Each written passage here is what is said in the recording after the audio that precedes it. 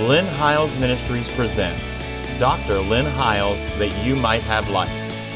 And here's your host, Dr. Lynn Hiles. The new covenant priesthood. He's a king priest.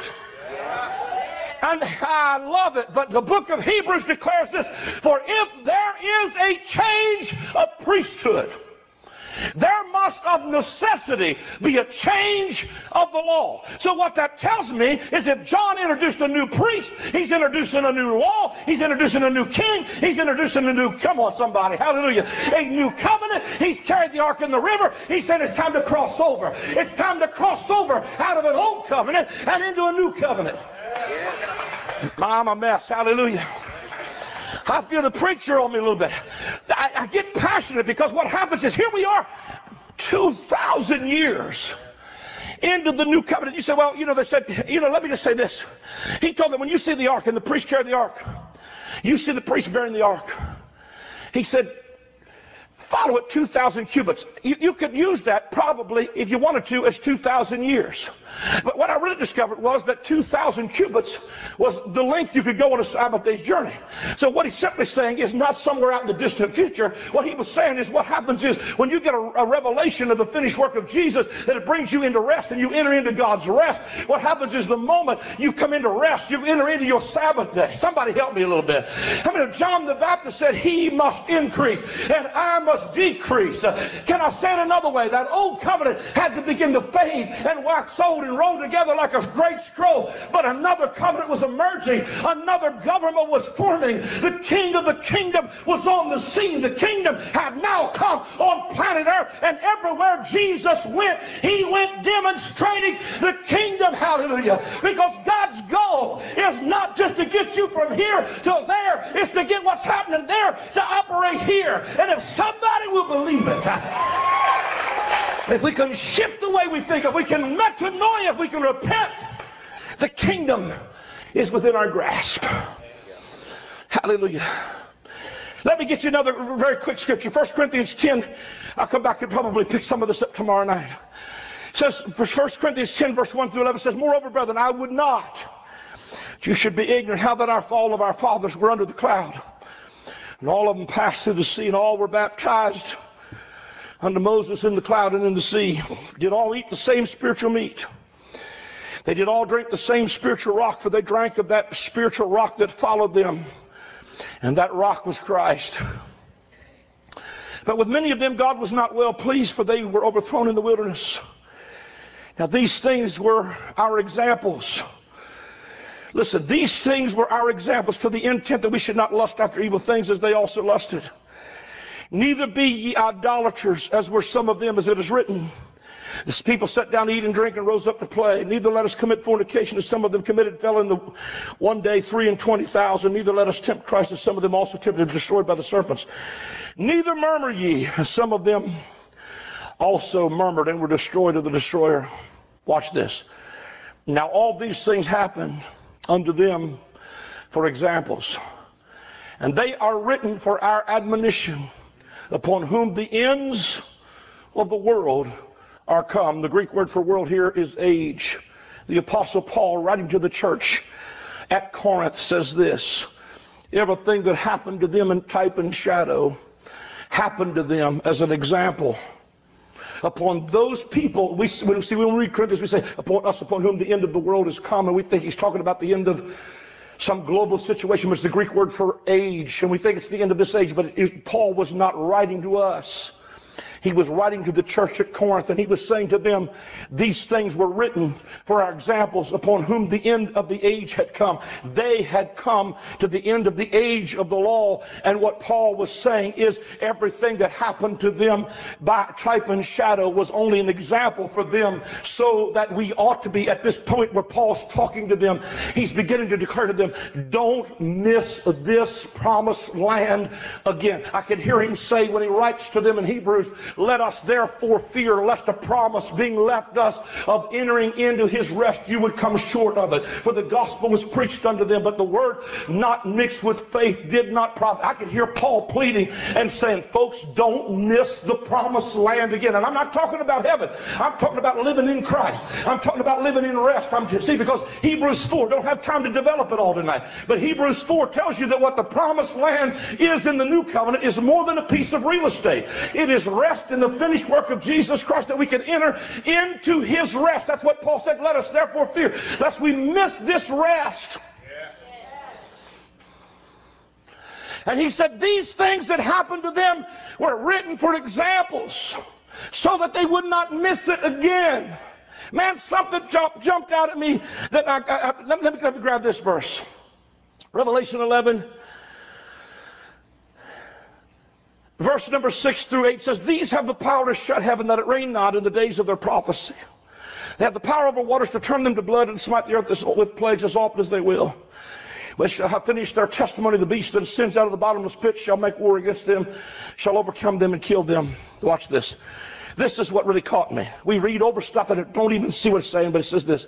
And their dead bodies shall lie in the street of the great city, which is spiritually called Sodom and Egypt, where also our Lord was crucified.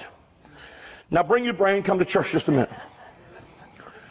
Something hit me. Where was our Lord crucified? Y'all quiet. Where was he crucified? Jerusalem. He was not crucified in Sodom or Egypt.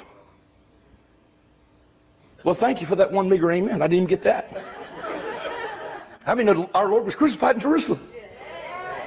Now, Revelation 11, God equates that old Jerusalem and its apostate system, he equates it with Sodom and Egypt.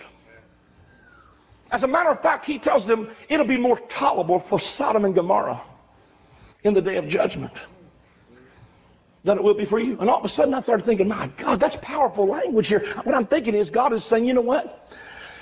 I don't want to get myself in trouble. Hallelujah. But God viewed that religious system and that fallen, bankrupt system the same way he viewed Sodom and Gomorrah. And while we think God is mad at gays, and I'm not endorsing a gay lifestyle, but what I'm trying to tell you is God equated that religious system as strongly with the perversion of Sodom. Ain't my words, it's his. And he equates it with Egypt. And I said, Lord, and that, man, I'm a mess tonight. I heard the Lord say to me out of Luke 17, remember Lot's wife. I said, well, what about Lot's wife? He said, don't go back. I said, go back to what? He said, religion. Because the word Lot means the veil. And the veil, when you put a veil, when Moses is read, there's a veil put over your face. What he's simply saying is, don't look.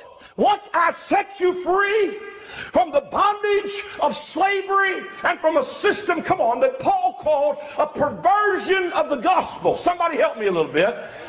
When you get set free, don't go back, don't turn back. I can tell you right now, man, I would rather, come on, die free than I would to live bound. I came a long way, baby, and I'm not going back. Hallelujah. I done been set free. I refuse to go back. I ain't going back. Come on, somebody shout, I ain't going back.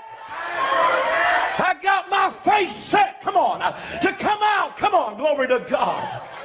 Secondly, I'm not getting everything I need to tonight, but we'll just at least open this up and get out your road. But if he equates it to Sodom and Egypt, and all of a sudden I begin to see Egypt in a different light, Pastor Scott. I started seeing that Egypt was not just the world like I thought it was. That Egypt was religious bondage.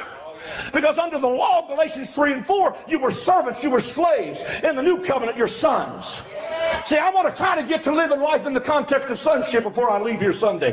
But I want to tell you what happens is under the old covenant we were slaves and servants. And we made, bricks out of the red slime of Adam's fallenness and the wood, hay, and stubble of fallen humanity. And we were under the bondage of slavery. And we could call that slavery to sin, slavery to the world. It's slavery on any level. Because I don't want to trade one set of bondage for another set. Because what happens is people get set free from religion and they end up getting bound by drugs. And then people get set free from drugs and end up bound by religion. I want to tell you, the axe has been laid to the root of the tree, and you need to come down out of the tree of the knowledge of good and evil and quit swinging back and forth in the wrong tree. Zacchaeus, come down out of that tree.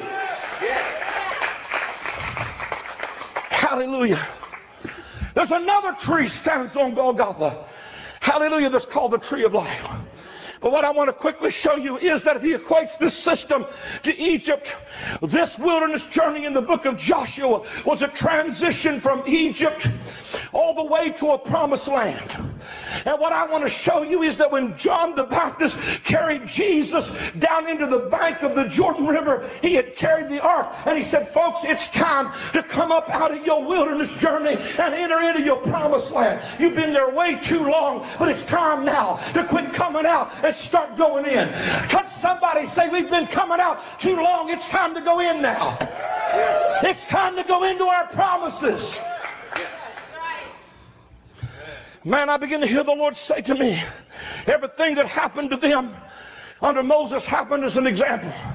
And man, I begin to see that when they begin to get delivered from physical Egypt under the leadership of Moses, God said, take a lamb out from the sheep and the goats, put blood over the doorpost.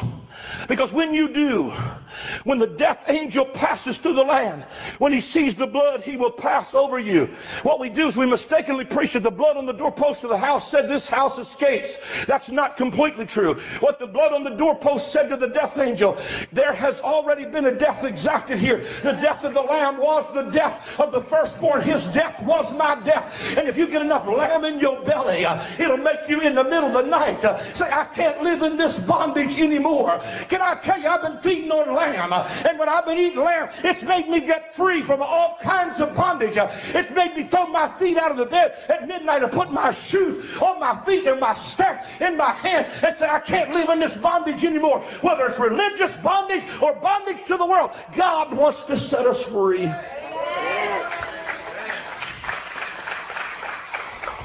They're delivered by a lamb, and now all of a sudden John the Baptist says, right here's the real lamb. Everything happened to them as an example. They crossed the Red Sea.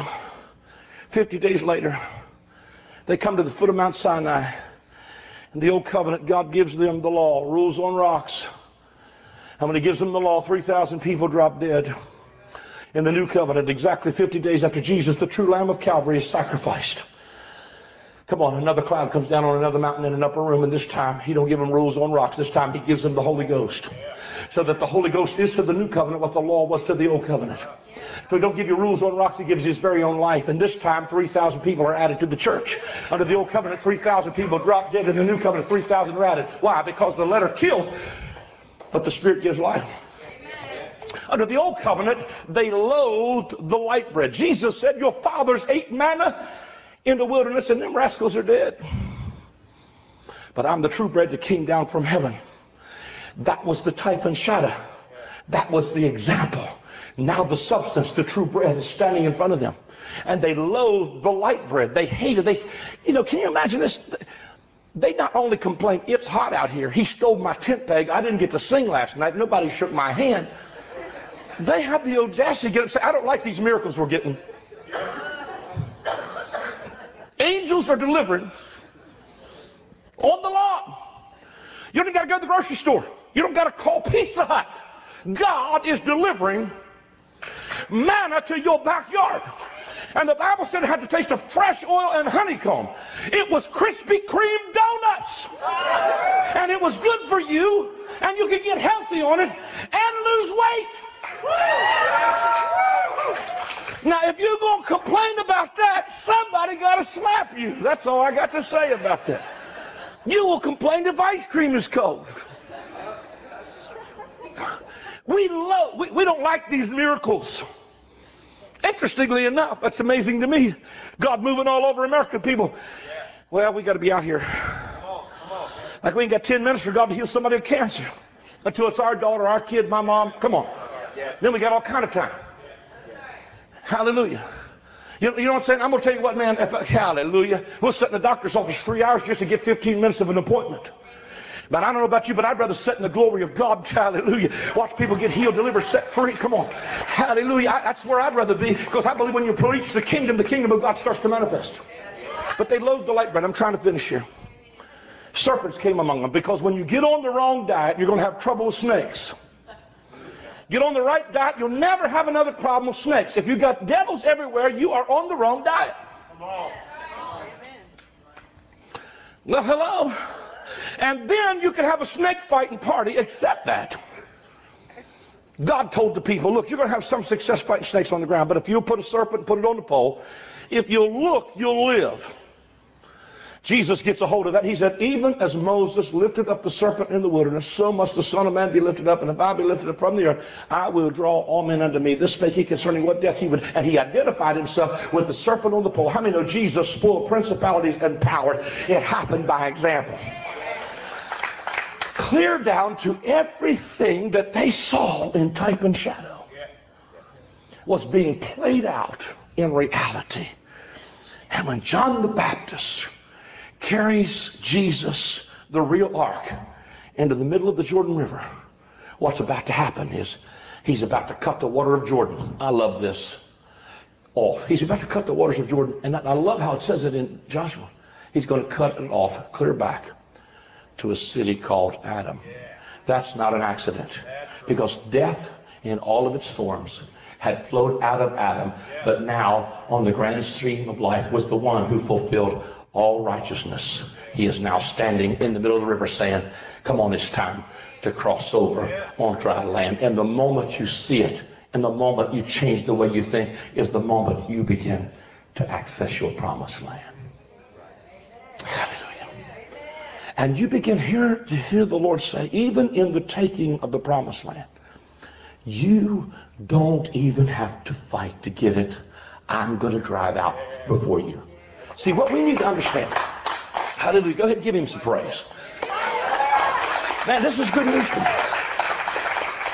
What we need to understand is, even in the areas of my life and the stuff that's keeping me out of rest, the Lord is saying, just come into this promised land, and I'm going to drive out from before you the Hittite, the Hivite, the Jebusite. I'm going to get rid of every parasite in your life. Just come to me and rest and watch me get rid of the stuff in your life that you've struggled with your whole lives. Amen. See, I found more real change in the climate of rest than I've ever seen with all my struggles and labors. Stand on your feet all over this building tonight. Hallelujah. I've said an awful lot tonight, but I hope you can just let me summarize just a moment. What I'm simply saying is, when John the Baptist carried this ark in the River Jordan, he was declaring, it's time to cross over. What's crazy to me, that happened 2,000 years ago. And here we are, 2,000 years later. And I hear God saying, what are you waiting for? You know what's amazing is they lived on the other side of Jordan. And the Lord began to speak to him. He said, how long? He said, now, in the middle of the book of Joshua, he says, now the land was subdued before them. And he speaks to the children of Israel and said, how long will you not possess your possessions? See, and I've already given it to you. Hallelujah. I want you to live in houses you didn't build, eat from vineyards you didn't plant. Eat fruit from vineyards you didn't plant. In other words, I want you to enter in to another man's labor. How many know we can enter into the finished work. Am I making sense to you? I hope I feel like I never do it justice because there's so many pieces I leave out.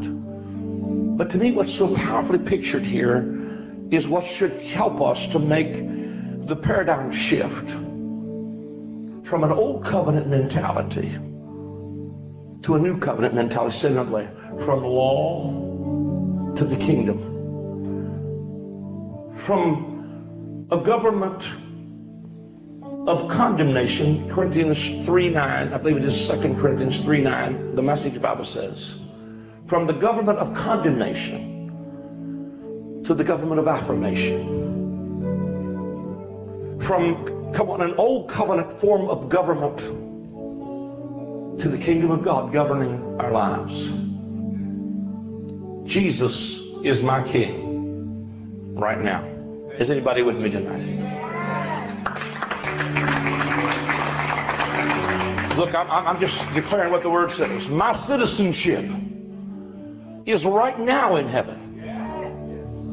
I said it's right now. I'm right now a citizen. And because I have citizenship, Pastor Scott, I have a right access to everything heaven has to offer. Hallelujah. What I see prophetically emerging is not people who are going to keep on rehashing the problem, but what I see prophetically emerging is the people who are rising up and saying, we're well able. Let's rise up at once. Let's rise up at once. Let's be answer-oriented and not problem-oriented. Are you hearing where I'm coming from? Yeah, there's a lot of stuff going on in Washington, and I wouldn't want to be in none of their shoes. I'm praying for all of them because I don't know what the answers are in Washington, but I do know there is a government that has not shut down. I do know there's a king who has not vacated the throne. Hallelujah. And I believe one of the reasons we don't see released from the kingdom of God into the earth what's rightfully ours is because of some of the same reason we don't see it released in our government from Washington to the people is because we can't seem to agree. It's conflict, and you know what I'm saying? We fall out. You know, it's amazing to me. We nitpick. We fall out over everything. It's like it's amazing, like we go even with among grace guys. We want to fall out over the one thing we don't all exactly agree on.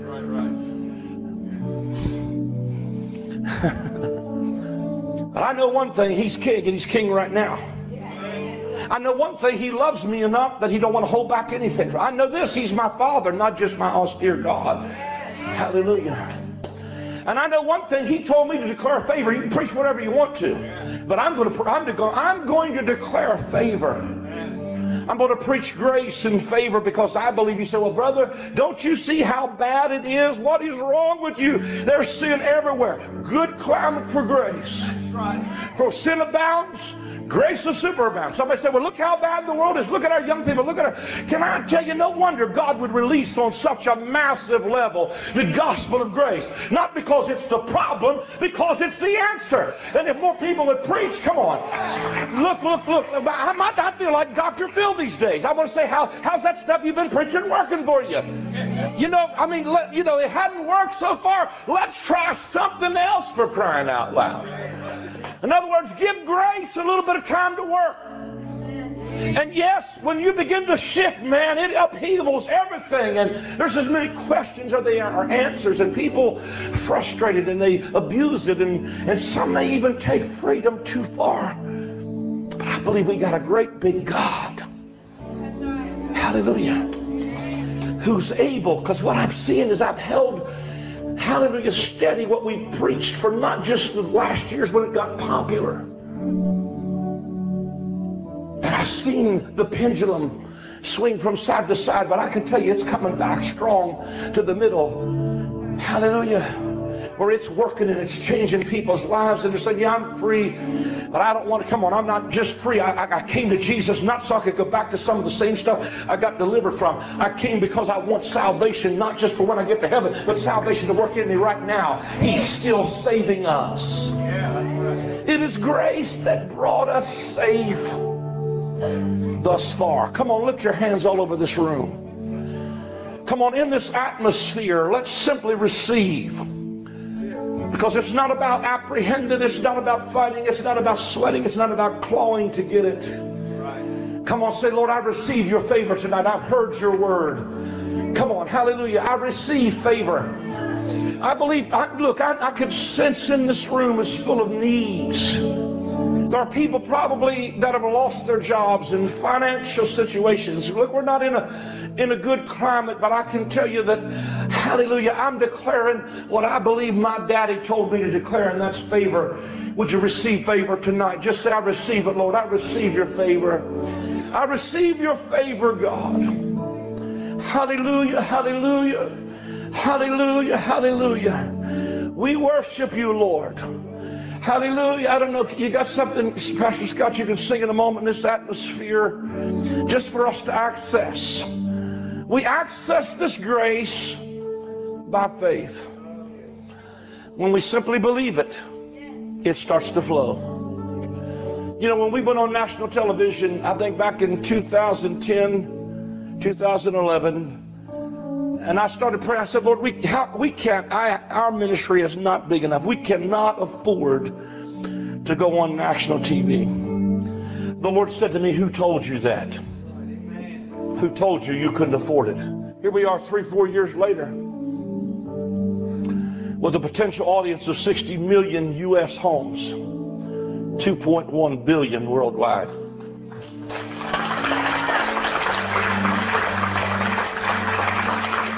Today, this week, we shipped stuff to Australia. We sent stuff to Cyprus, to Kuwait, downloads, and in recent months to Cyprus and to Brazil. Had call from Brazil, from Haiti, from New Zealand to Malaysia, to around the globe. Hallelujah. Our world is changing. I said our world is changing, and you can focus on the bad if you want to. But I believe God has sent us to the kingdom for just such a time as this. Hallelujah. Hallelujah. Come on, slip your hand up again. Just worship. Worship in this place. Hallelujah. Hallelujah. My brother, right here in the third row on my right, hallelujah. Look up at me just for a moment, over to the right behind Pastor Susie. You, just look at me a minute. I believe, yeah, is that you and your wife? Is that a wife? You, I'm talking to you. Yeah, is this husband and wife? Okay. I'm hearing the Lord say favor. I just want you to receive favor right now. I don't know, I feel like the Lord's about to open some doors for you, some avenues. I feel like the Lord said even avenues of revenue. Hallelujah. Just receive. For anyone struggling to understand John's writings in Revelation, this book provides true, biblically based answers. Through detailed insights into the letters John wrote to the 7 churches of his day, you will learn how to avoid the mistakes of the early church to overcome today's trials and tribulations. This book will provoke you to thought and dialogue, bringing greater clarity and revelation of Jesus Christ.